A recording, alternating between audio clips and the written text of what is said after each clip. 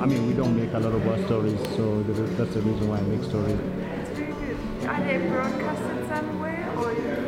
There are many facets.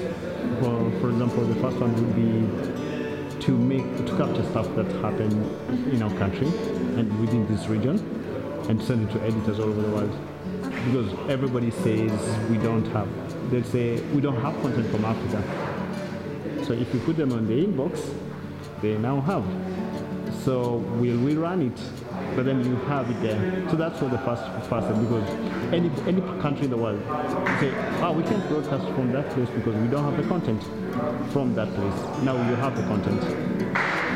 So it's that old model, legacy model, where they went all over the world.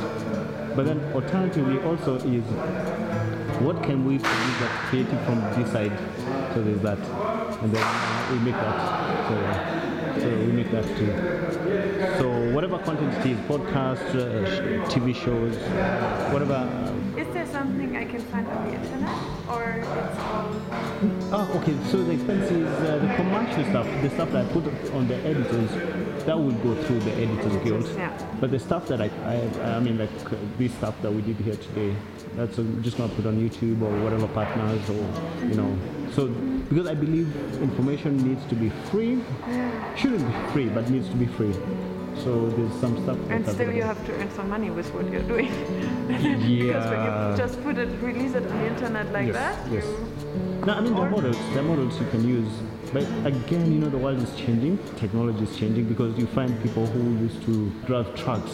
Now when Ubers come that drive themselves, what do? So you adapt to the technology. It's gonna level off, but I feel like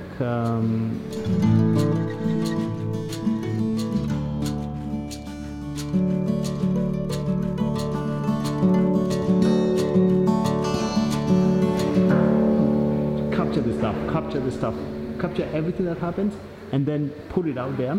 It's gonna reach a point where people wanna go back to this day, what happened, and they're like, yeah.